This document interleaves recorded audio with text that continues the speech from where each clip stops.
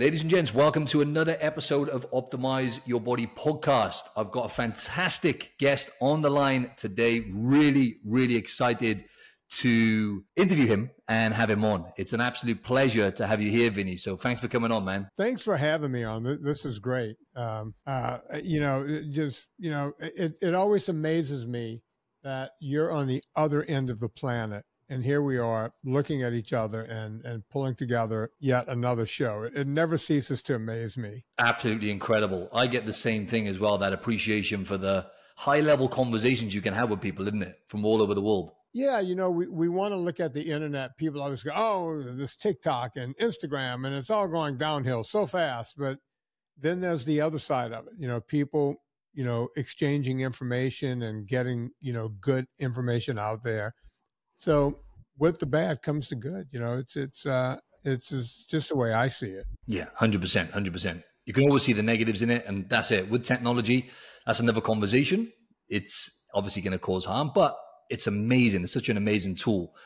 And if we look at some of the stuff, just the amount of guests you've had on your show and everything else, and the valuable information you can get out there nowadays that people can tune into, which is incredible. But also it's like almost information overload nowadays, right? So people have got to be smart with what information they dissect, right, Vinnie? Well, yeah, we started this probably 12 years ago. We've been podcasting for that long. We've done I think we're over 2,500 shows now.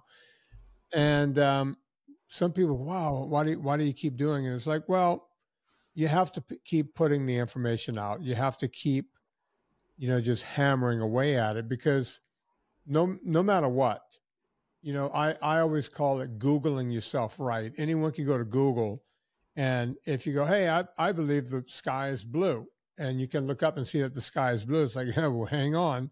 I went to Google and I looked up that the sky is actually red, right? Well, everyone can look up and tell that it's not red, but people will try to convince you of that on Google. I always use the example of the flat earthers, right? It's people who believe the earth is flat.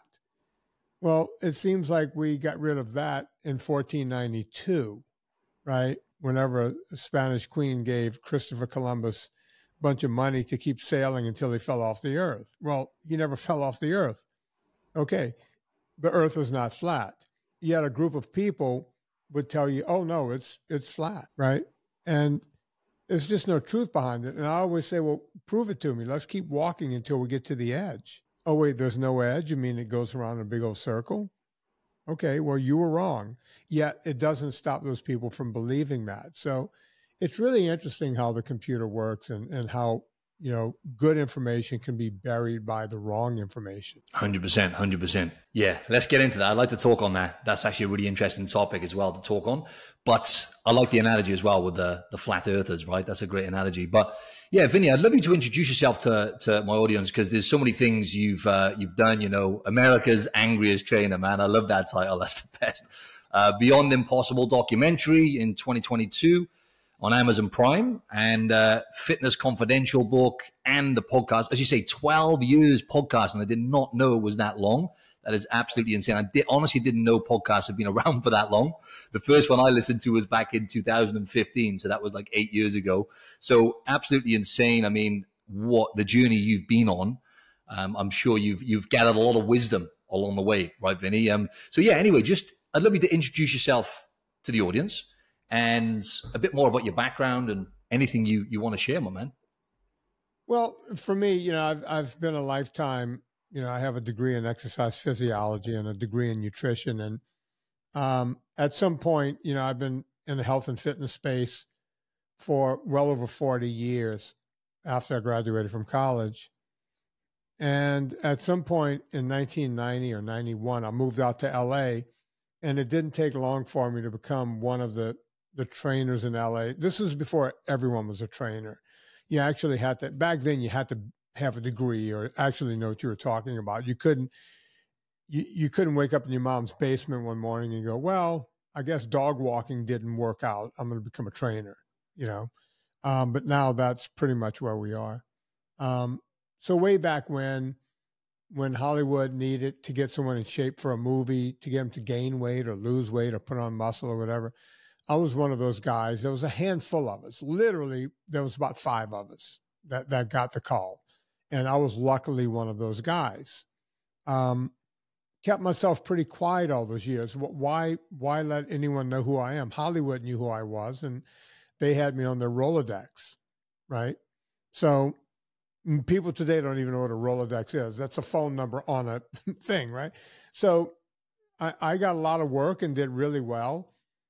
And somewhere around 2010 or 11, during the economy shift, and we had a writer's strike in Hollywood. One of my clients, who was a TV producer and writer, he kept saying, you should write a book. And we all had extra time because there was no TV being produced. There was no movies being made. So we had time on our hands. And he convinced me to sit around and write a book. So I started writing a book. And once that book was done, there became a bidding war for it. But they all started saying the same. All the, Simon and Schuster and HarperCollins and everyone, even my agent, my book agent, said, no one's going to buy this book because you don't exist on the Google machine. That's what I call it, the Google machine.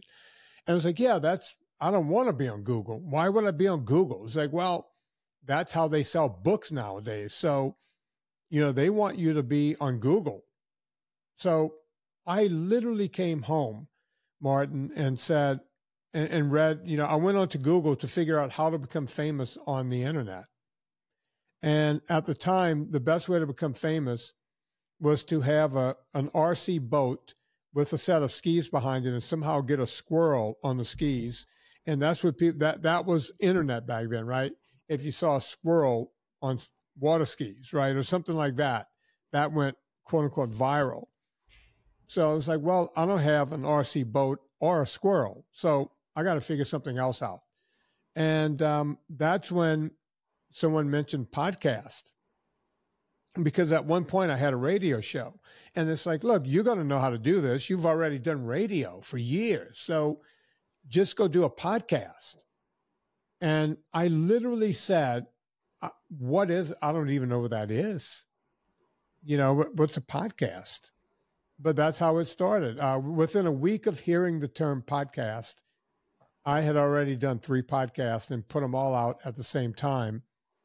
And by the time I had 10 or 12 podcasts out, I was doing 3 a week. I want to say we started building an audience. Like we had over 10,000 people within a couple of months. And then 10,000 became 20,000, became 100,000, became 500,000. And before we knew it, we were one of the biggest podcasts out there. And that's what sold the book. That's the way it all happened. I mean, if you asked me to do it again, I couldn't. People ask me about that magic all the time. And it's like, if you try to start a podcast today, good luck. There's a 500 gazillion podcasts, right? So that's my story. And since then, you mentioned the documentary Beyond Impossible, but we also, the poster that's behind me, I don't know if you can see it, it says Fata documentary. That was the first documentary. That one was the #1 documentary ever put out by Gravitas Ventures. And then we did Fat 2, which was the sequel. I mean, think about that. A documentary with a sequel. You never hear of that.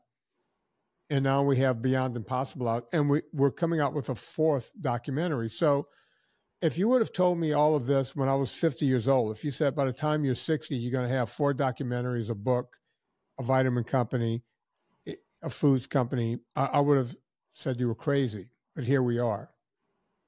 That story is incredible, so inspirational. 12 years ago, most people had no idea what a podcast was 10 years ago, maybe even, about 10 years ago, let alone 12 years ago, So to actually have that, where did you get that drive? I'd love to know what made you thought, right, I'm not going to use the Google machine, in your words, right? I'm going to do it my way. Where did you get the idea? I'm just curious to know where you got the idea to do a podcast back then, and how did you even know what a podcast was? I guess you were on radio, right? So you kind of were plugged in to what was going on. Well, I had done radio back in the 80s. I had a show called Talking Fitness in New Orleans, Louisiana. And my nephew, when I just happened to be talking to one of my nephews, and I said, yeah, my agent wants me to do something on the internet and I don't know what to do. And he said, do a podcast. He was an early adopter of podcasts and he was listening to podcasts. And I asked him, I said, what is that? And he goes, it's exactly like a radio show. And most people doing it have no idea what they're doing. You know how to broadcast, this is like long form without any ads. And when Martin, when he was explaining to me how a podcast worked, I was like, wait a minute, I'm going to just talk into my computer? And what does that do? And understand this, in 2011 or 12, when we started this, 2011, you didn't have Apple CarPlay in your car. So most people in their cars weren't listening. Now we've become really popular because people can listen to us on long trips and everyone has Apple CarPlay and everything else. But back then it was people on subways that had, earbuds in and, that sort of thing. I didn't really know how it worked until we had been out for a couple of months and someone said, hey, you're like number one in Apple, right? As far as health and fitness podcasts go at that time. I couldn't script that. I couldn't do it again if I tried. Timing really, really helps, but also just to have that courage to do that, right? Because essentially you're going against the grain and that takes a lot of courage and it takes a certain kind of person to get after something like that. So hats off to you, man. That's incredible. I like to backtrack a bit and I love speaking to people, Vinny, who've got a lot of experience with actually coaching people and wisdom within that realm. Because I've got 17 to 18 years of coaching under my belt experience. I was a personal trainer, now obviously coach people online and stuff. But I'd love to backtrack to when you were coaching people or actually training people up for, celebrities and athletes and stuff like that. Number one, if you're allowed to, I know probably a lot of it's confidential. Can you mention, maybe give us an idea of one of the stars that you coached? And secondly, I'd love to know how that was, just your experience doing that in terms of the mindset behind people like Hollywood stars and stuff when it comes to the motivation level, if you like, or the discipline that they would apply to obviously get into incredible shape real quick for those big events, those big, Hollywood films and stuff. Yeah. Well, for the most part, we keep it quiet, but there's some of the clients who, people, they saw me out hanging out. I was good. I don't know if you know who Howie Mandel is. Rings a bell. Does ring a bell. Giant comedian. He's a big star still on television today on a show called America's Got Talent. Guy's been around. He's been on television since the 70s. Just a huge comedian, bald-headed guy. He was one of my clients. But you see, I can mention him because we were also friends outside of that. So people have seen us in public. There are pictures of us all over the internet being together. There was another big star back in the early 90s that kind of got me rocking and rolling. There was a woman named Margaret Cho, she was a comedian, and she got a sitcom, but she was too heavy, and I had taken 60 pounds off of her. And then she went around to all the late night shows like Jay Leno and David Letterman and all these different shows. And my name was on her lips on every show. They go, oh my God, Margaret, you lost 60 pounds. How did you do that? And she was, well, this guy, Vinnie Tortorich. And then that's how I got popular. That's how I ended up, with, rock stars and, you name it. And people ask me, it's like, what's more so than who are the clients? Because I never give that list out so much.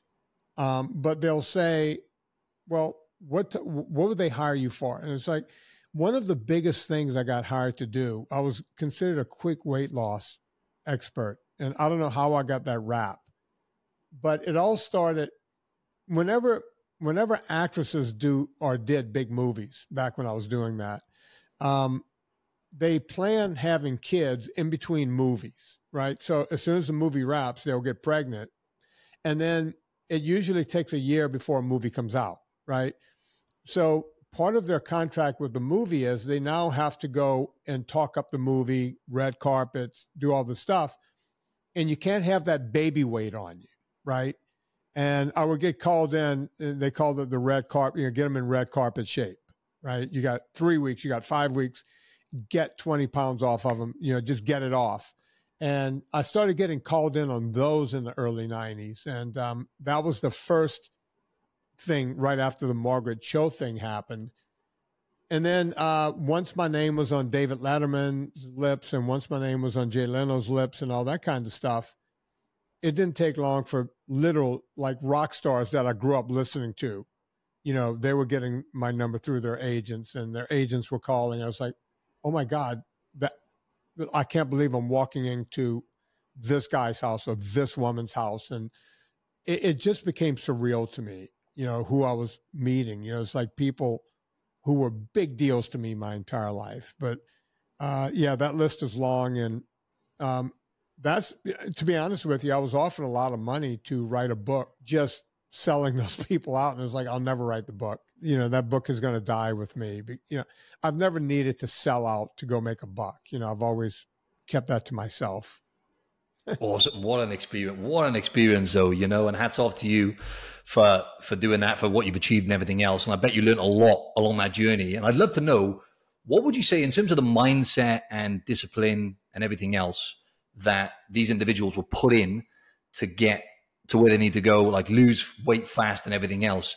How would you say generally they differ between the difference between them and say the average person when it comes to their drive to actually get in shape, in tip-top shape in a short amount of time?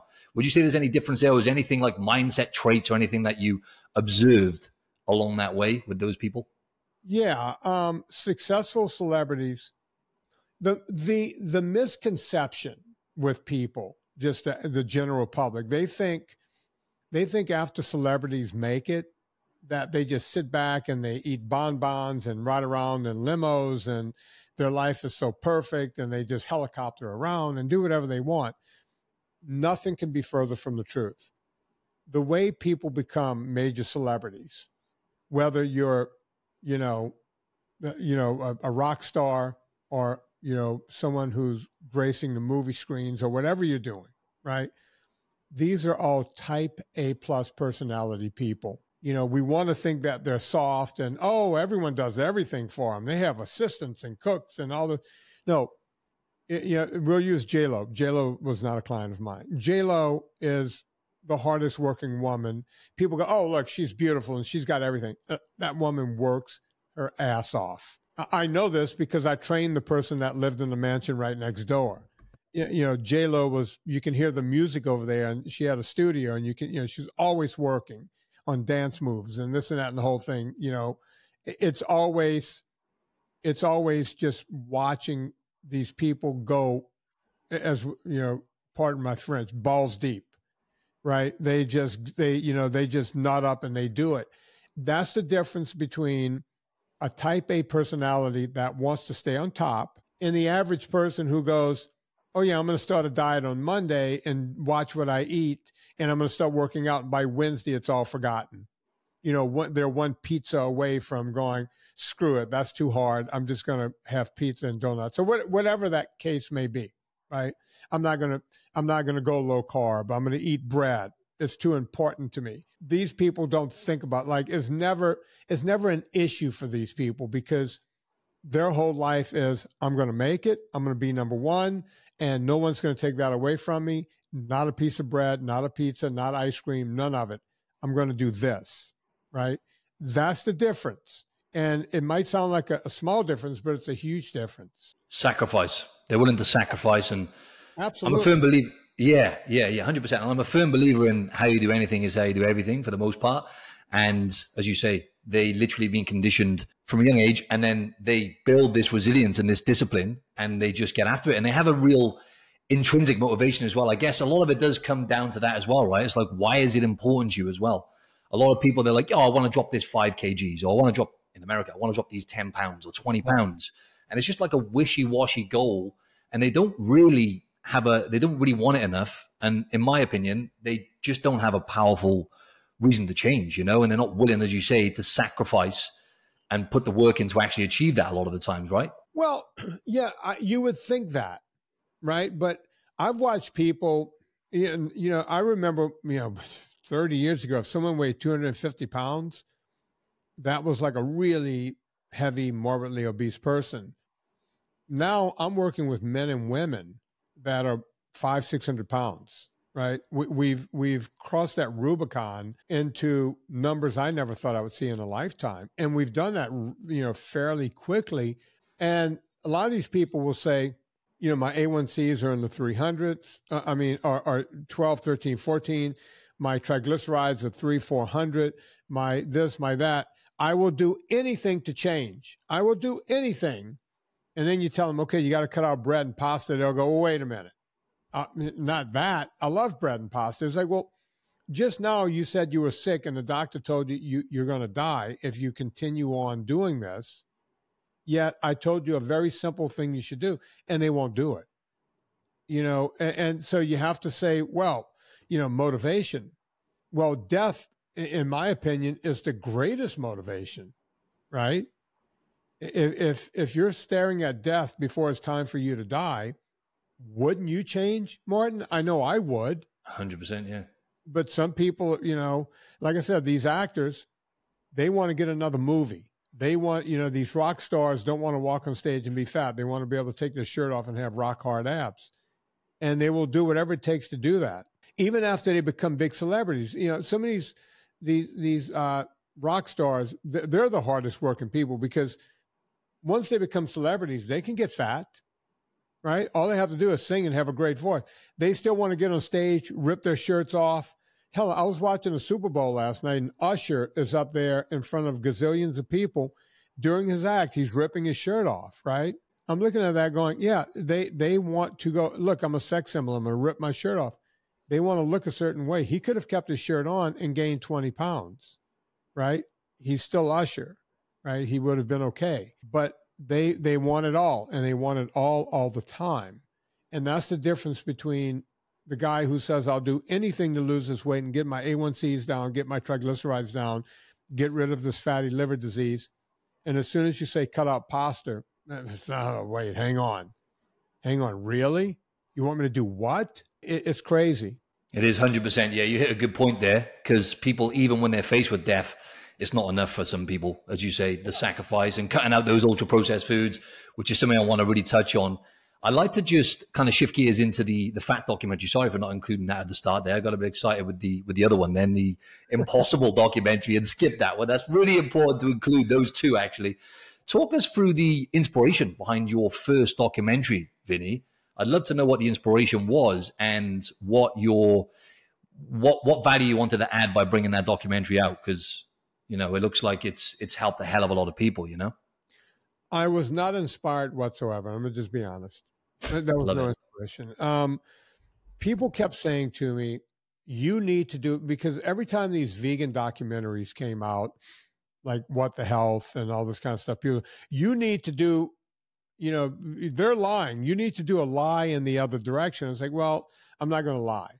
That's number one. So if you want me to put out propaganda and lies, I'm not going to do it.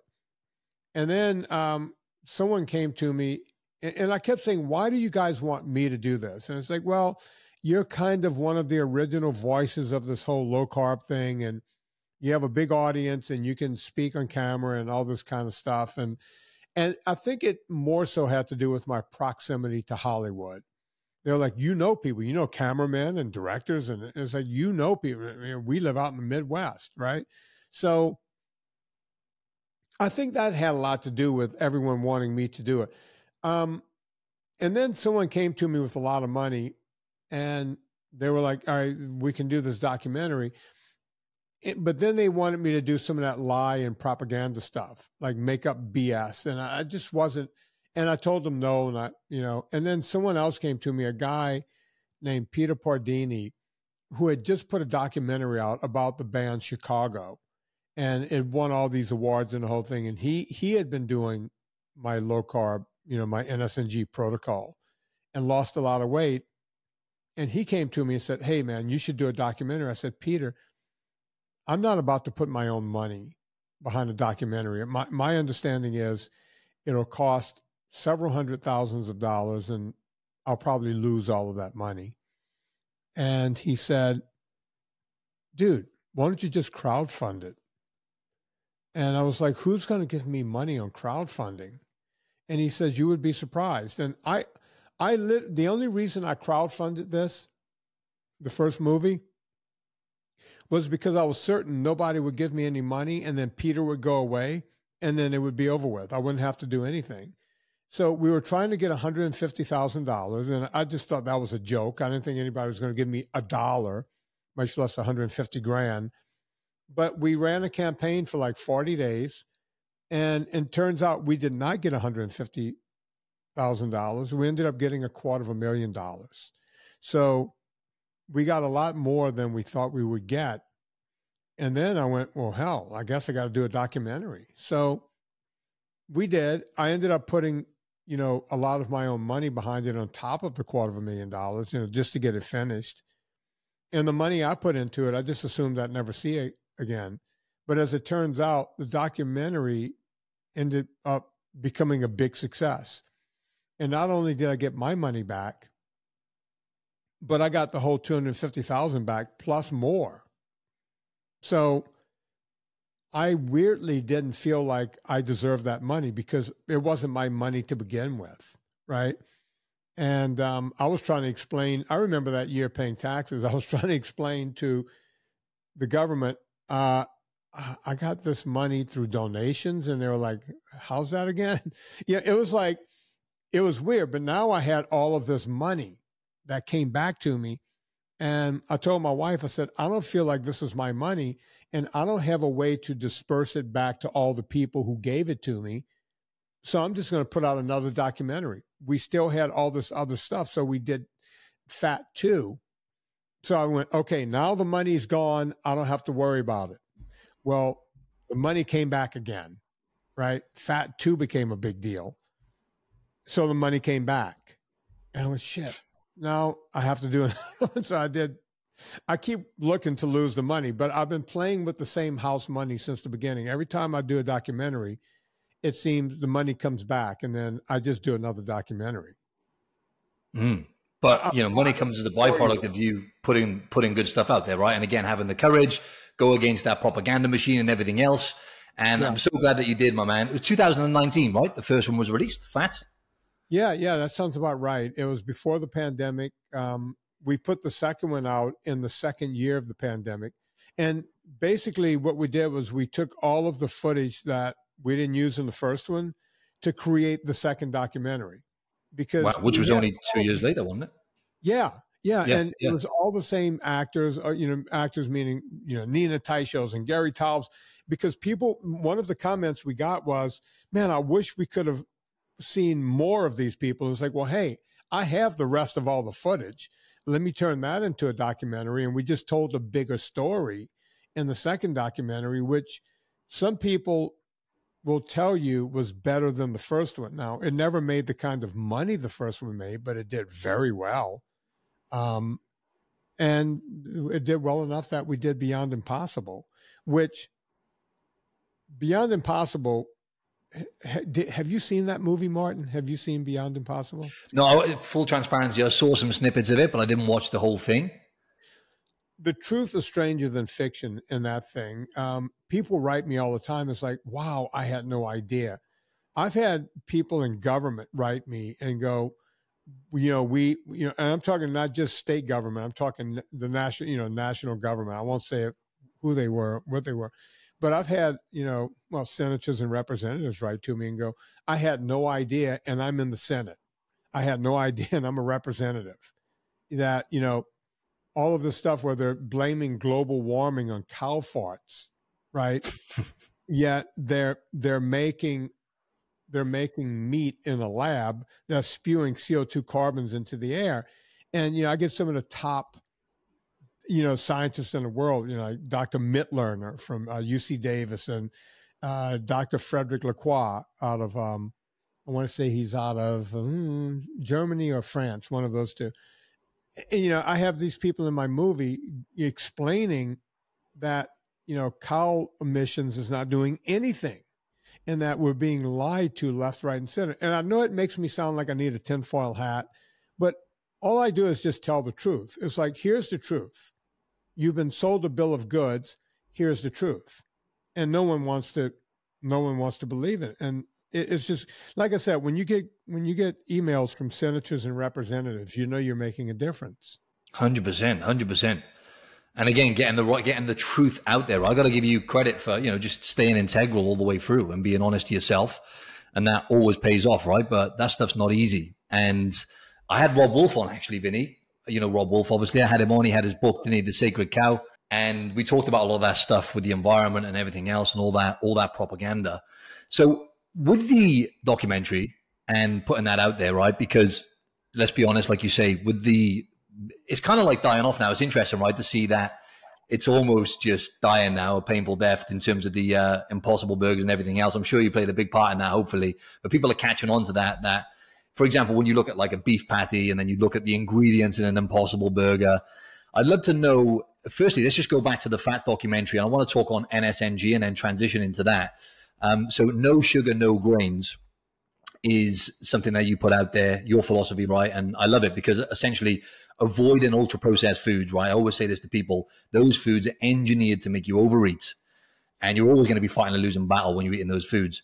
But I'd love to know how you would explain to the audience with fat, stuff you mentioned in the documentary, fat, and the second one as well, in terms of eating more fats, ketones versus, and getting energy from ketones and having essential nutrients, right? From amino acids and fatty acids and everything else, as opposed to eating processed foods, refined sugars and grains, and why that's so important for people to really pay attention to. Well, look, I always like to use what people can see right in front of their faces, right?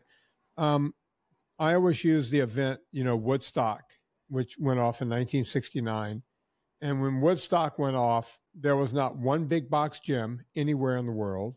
The only time you even heard of a gym, it was like a little tiny gym named after the guy that owned the gym, like Joe's Gym on a street corner, right? And like bodybuilding and all that was, think about that, 1969, bodybuilding was like something that nerdy guys did in their basement, right?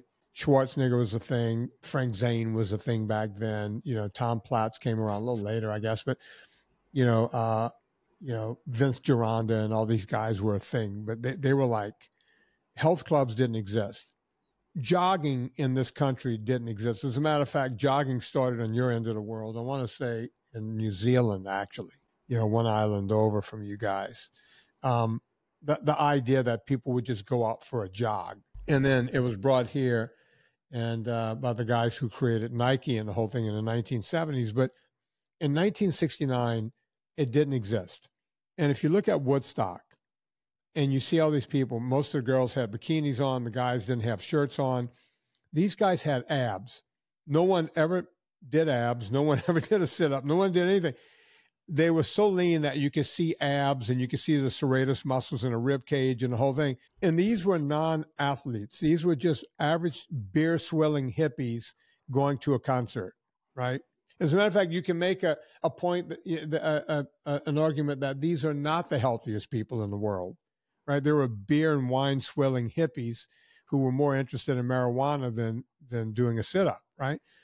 Yet they were all ripped out. If you go to an Ironman event today, and yes, get past the 8-hour mark where the pros are coming in, and get to the 11 and 12-hour mark, now you're looking at people who have the capacity to stay on their feet for 12 hours. They swam 2.2 miles. They rode a bike 112 miles, and then they ran a marathon of 27.1 or 2 miles, whatever a marathon is. Yet most of them have some weight to lose. As a matter of fact, you'll see morbidly obese people crossing that finish line at the 15 and 16-hour mark. With all of that exercise and all of that nutrition that they got over the past year or two to get to that Ironman, they don't look anywhere near as good as a beer-swilling hippie in 1969. You don't have to look any further than that. And then you go, well, what's happened between now and then? Well, for one, we started eating more processed foods in the 60s. By the 70s, there was even more processed foods. By 1978, I talked about this in Fat, a documentary, the McGovern Committee concluded and decided that carbohydrates were the best way to eat, and we shouldn't eat as much fat, and we should limit animal protein. And then we put together a pyramid that we stole from Switzerland or Sweden or one of those countries. And on the base of the pyramid, we said it's all grains, all sugar, The middle part is more carbohydrates. And then if you have any time left in your day, you can have a little piece of cheese and meat at the top. As a matter of fact, dairy used to be in its own circle outside of the pyramid. Most people don't remember that. And that's the way they wanted us to eat. And it didn't take any time. By the time 1980, 81, 82 came around, people were already getting fat. And since we went on this campaign that if you don't eat fat, you can't get fat, that's when these companies started putting more processed junk out there. You know, when you look at it, Oreos, eat all the Oreos you want. You can't get fat, right? Well, that's ridiculous. It's just ridiculous. Good luck with that, isn't it? Eating those kind of foods, you're always going to overeat. They're engineered to make you overeat, and that's playing the biggest part, right? Let's be honest, in everything that's going on with the obesity epidemic. And obviously, there's other factors, but that's the main driver, really. And I had our friend, Dr. Anthony Chafee on, actually, and he was talking about, obviously, what you touched on there with the corruption. Was it back in the 60s or 70s? Harvard University students paid a certain amount, essentially to lie about, wasn't it like $50,000 to kind of put some false information out there relating to what you just said then, fat, saturated fat causing heart disease. And then obviously you can just see that climb in chronic illness, obesity, and heart disease just creeping up from, funny enough, the time that you mentioned then in the late 60s and 70s, right? Yeah, I tell people that I get sent stuff all the time, articles. And if it says anything to do with Harvard Health Department, that's Walter Willett. If it anything to do with Cleveland Clinic or the Minnesota University, these universities have been lying about this. Tufts is another one. These are top universities, and these scientists and doctors have been paid off by big industry. Walter Willett over at Harvard, he's been lying for years. And I tried to get these people in my last movie and Beyond Impossible. And not one of them. And I said, what are you guys afraid? What are you afraid of? Just come on, just come talk to me. And they wouldn't come. I'm the only guy. I have an open invitation for not just any vegan on YouTube, because I know this dude on YouTube, he'll come and debate you. Yeah, I know a lot of people on YouTube would love to debate me. Good luck. But people like Michael Greger, who claims that even eating one egg a week will give you type 2 diabetes, which is ludicrous. Walter Willett, they've all been invited to come on my podcast. They've all been invited to come to my movies and talk freely in my movies. I'm not going to cook their information. I'm going to just put it out there. I want to hear what they have to say. Dr. McDougall, all of these vegan doctors, I've begged them all to come on my podcast. And in 12 years, how many you think have shown up? Exactly. Zero. And they'll go, oh yeah, I'll go on anytime. And we go, okay. And I'll write to them again. Come on, let's go on. As a matter of fact, what I did, since people don't believe that I'm actually inviting these people, in my last movie up on screen, I put the letter that I sent them, which was the same letter I sent to everyone else to be in the documentary. They got the same exact letter. And each one of them categorically turned me down. One of them, I think it was Michael Greger, who said, you have to be of a certain size for me to even consider coming on any show that you have. It's like, well, I have 2 best-selling documentaries and I have, a hit podcast. I beat all the numbers that he said he needed. And then he said, yeah, I'm sorry, I can't do it. I'm busy that day. And I went back through my emails. It's like, wait a minute. I didn't give him a day. I didn't say which day we were doing this. I just asked him to be in my movie. He says, no, I'm busy that day. And that's basically what I got from all of them, except for McDougall, who started yelling at my assistant, which was crazy. Yeah. It's funny, though, because it didn't surprise me at all. When I saw your video, you were like, look, we wanted to get some experts on, some quote-unquote vegan experts on to the documentary. We really did, but we couldn't because they weren't willing to.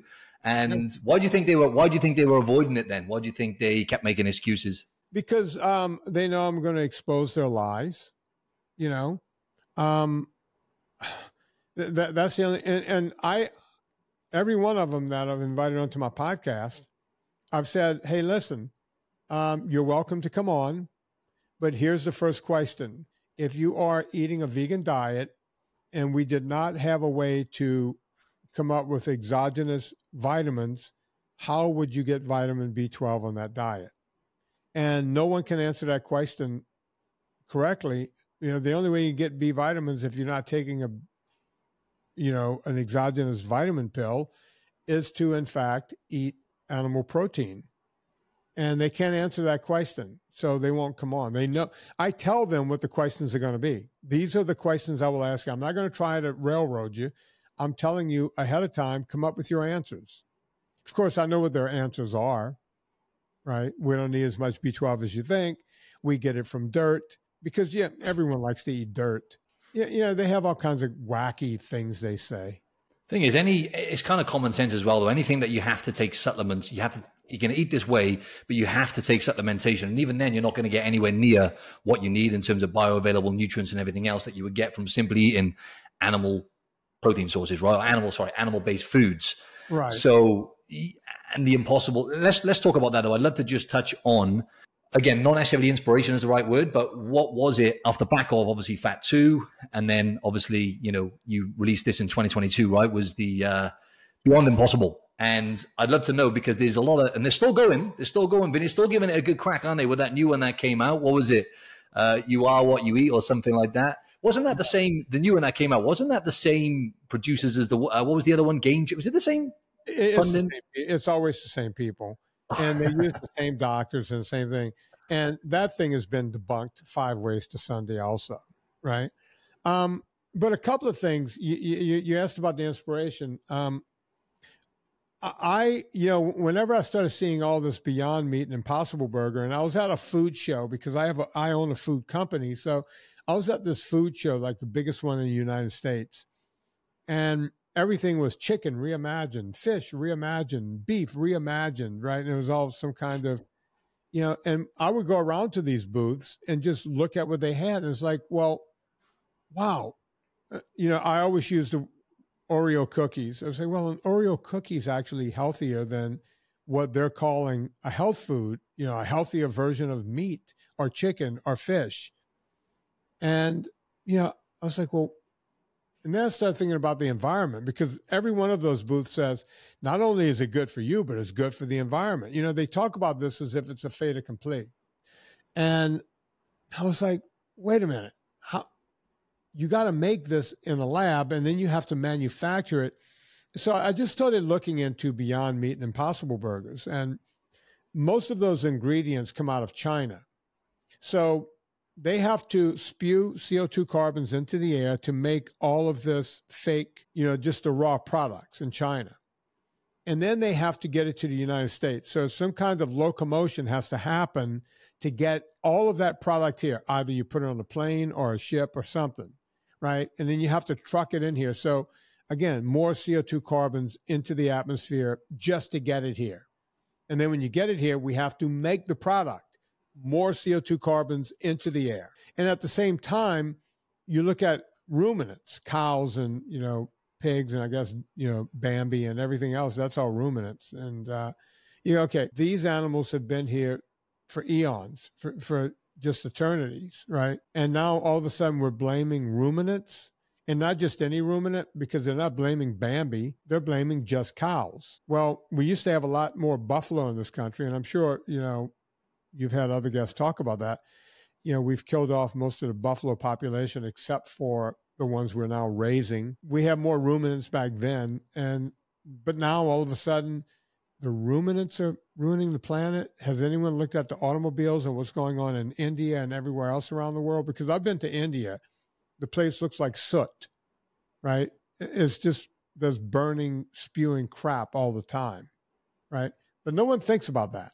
We just look at what we're doing and the fact that a cow just burped. It literally made no sense. And I just started going down that rabbit hole. And before I knew it, the truth became stranger than fiction. And here we are. What was your biggest takeaways, Vinny, from creating that documentary? I'd love to know what you took away from that whole experience and how you've managed to digest all of the corruption from all the propaganda over in the vegan world there. Because it's a lot, right? It's a lot to take in and a lot of pushback you must have had along the way as well. Yeah, I just take it all in stride. I know that I'm one of the most hated people around. Um, you know, you're doing something right when people are hating on you. It's like, okay, I'm making a difference because everyone wants to be a fucking hero in this world. I'm not looking to be a hero. I just know that I'm doing something right. If people are like, one day I woke up and, I was on Wikipedia and they took me off of Wikipedia, right? I was removed by one vegan. And I had my staff call Wikipedia and it's like, yeah, this person says this guy doesn't exist. So then, my wife is an actress and she's a well-known actress. And so I went, let me go to her Wikipedia and see and they removed me as her husband on Wikipedia. No way. And put her ex-husband back. Oh my! So relentless. You think Wikipedia is telling the truth, and you think you'll get information? They've canceled my Wikipedia and removed me from my wife's Wikipedia. And then I went, wait, hang on. I'm one of the most famous people. I came from a very small town. I'm one of the most famous people from that small town because not everyone's written a book and no one's done documentaries and all this kind of stuff. And so I went to my hometown. I was removed from there too. So Wikipedia, this woman had me, it's a woman. We figured out who she was. She had me removed just wiped from Wikipedia. So my wife wrote to Wikipedia and said, hey, I'm married to this guy. Would you like to see a certificate? This is my husband. And they were like, no, we're good. We don't believe that you're married to him. So that's that. Bloody hell. Well, if people think they're going to Wikipedia to find out real information, I can tell you that it's not. And then we started noticing that we were getting shadow banned on YouTube. I have 25 or 30,000 subscribers, and they would show my videos to 2,000 people. Like, it's like, okay, it's not even 10% of my subscribers, right? So you're telling me no one's paying attention. And then we figured out, oh, wait, they're shadow banning. The same thing with Meta. We see it on Facebook. We see it on Instagram. I stopped doing Instagram about a month ago because it's like, why should I beat my head against the wall? And people keep writing to me, hey, why did you get rid of me on Instagram? I say, I didn't get rid of you. Instagram got rid of you. You're doing something right whenever they start coming after you, right? You've made a dent, right? You're pissing off the powers that be. Hats off to you, man, because again, like you get blocked on everything, canceled on everything, right? Because all that corruption behind the scenes, that's another conversation, and you keep chipping away. But yeah, I totally see where you're coming from. You're putting great content out there, you put a lot of energy into it, and you're like, okay, well, let me just because the podcast, I mean, you put 12 years into that, right? So that's getting out there, which is fantastic. And your documentaries having a massive impact. But I guess just to kind of wrap this up, I would like to, and I want the audience to, we don't want to go into detail here because you've covered all this on your documentaries anyway. And from everything we've said, it sounds like they should watch the documentaries in order, right? Because it sounds like they're all linked, and you're talking about, you're giving them the information and knowledge on nutrients that you should be consuming, fats and everything else that people probably still scared of, a lot of people as well. It's interesting, the whole cholesterol conversation, which I still have a challenge with at times with clients, but we won't go into that rabbit hole. But NSNG, no sugar, no grains, what kind of gave you just the idea to get that out there? And I'd love to know why you think that's so important for people to really focus on, especially when it comes to, weight loss, metabolic health, and essentially just longevity, really. It started with my clients in Hollywood. I had to give them a simple way of, just understanding. At first when I go in, it's like, listen, I can't be here all day with you. I have to go see the next guy. Just anything with sugar in it, any kind of grain, just no sugar, no grain. That was always my mantra. No sugar, no grain.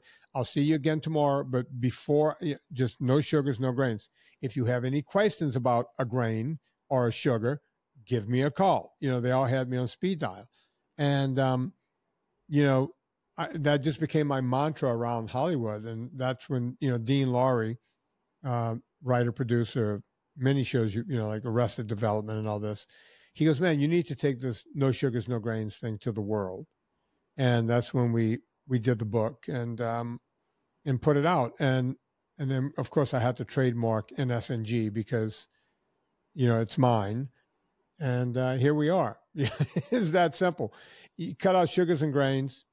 You're cutting out, by a large part, a lot of carbohydrates. And people go, what about fruit? Well, it's sugar. What about vegetables? Well, it's a carbohydrate, but it's probably not going to cause a problem if you're eating the right, vegetables. You're eating broccoli, cauliflower, Brussels sprouts, asparagus, this kind of thing. There's a lot of fiber, a lot of water in it. You're good, right?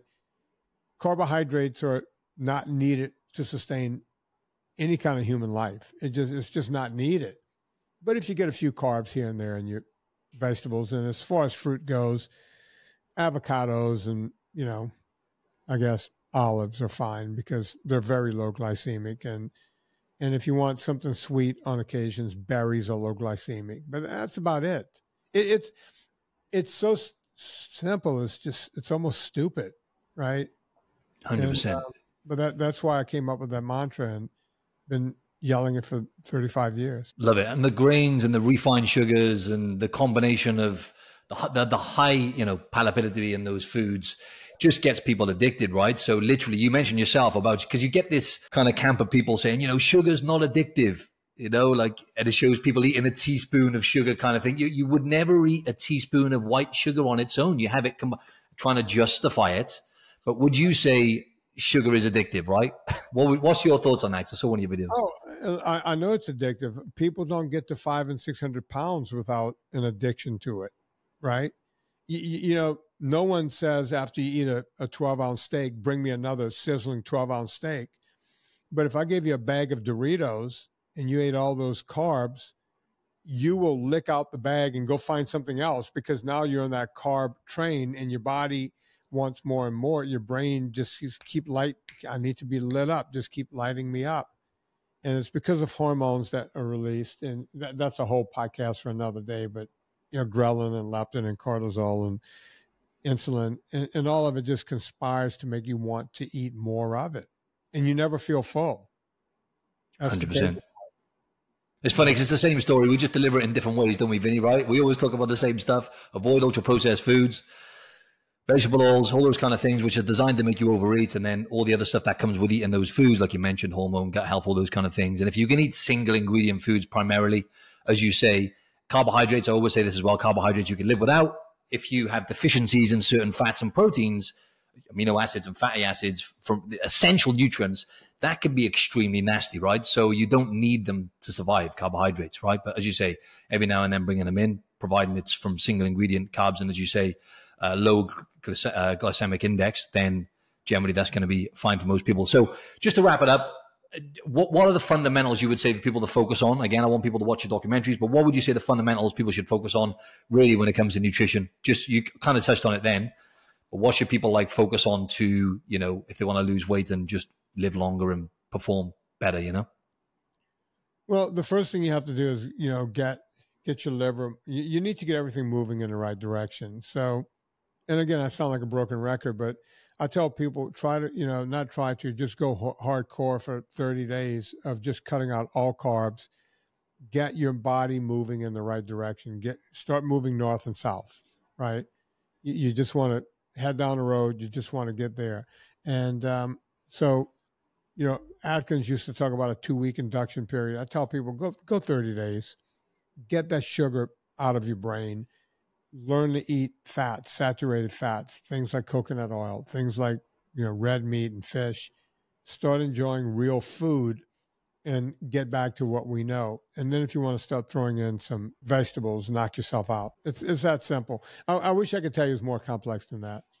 No, I love it. I love it. Simple is the best way. And that is the truth. It's not complicated, but you have to, like we said earlier, you have to be willing to do the work. And essentially those foods we're talking about, the ultra processed foods, they literally hijack people's brains, right? And I've been there before in my bodybuilding days and won't go into that conversation. But look, Vinny, really appreciate your time, man. There was so much gold in that episode. And we're going to cover this in the show notes, add it to the show notes. I'd love to know the best places for the audience to find you or anything you want to mention here. Easy. You can go, and it's not easy. Go to VinnieTortorich.com, VINNIE, T as in Tom, O-R, T as in Tom again, O-R-I-C-H. VinnieTortorich.com. We have a VIP group there. We have you can get the PDF, which more people have lost more weight. We've had hundreds of thousands of people lose millions and millions of pounds just going to getting the PDF and just looking at that and just reading it. You don't have to get my books. You don't have to watch my documentaries or anything else. But if you go there, you'll see everything else there, and you can pick and choose what you want and then go from there. Thanks, Vinny. It was great to chat to you, my man. You too, Martin. Thanks for having me. Absolute pleasure.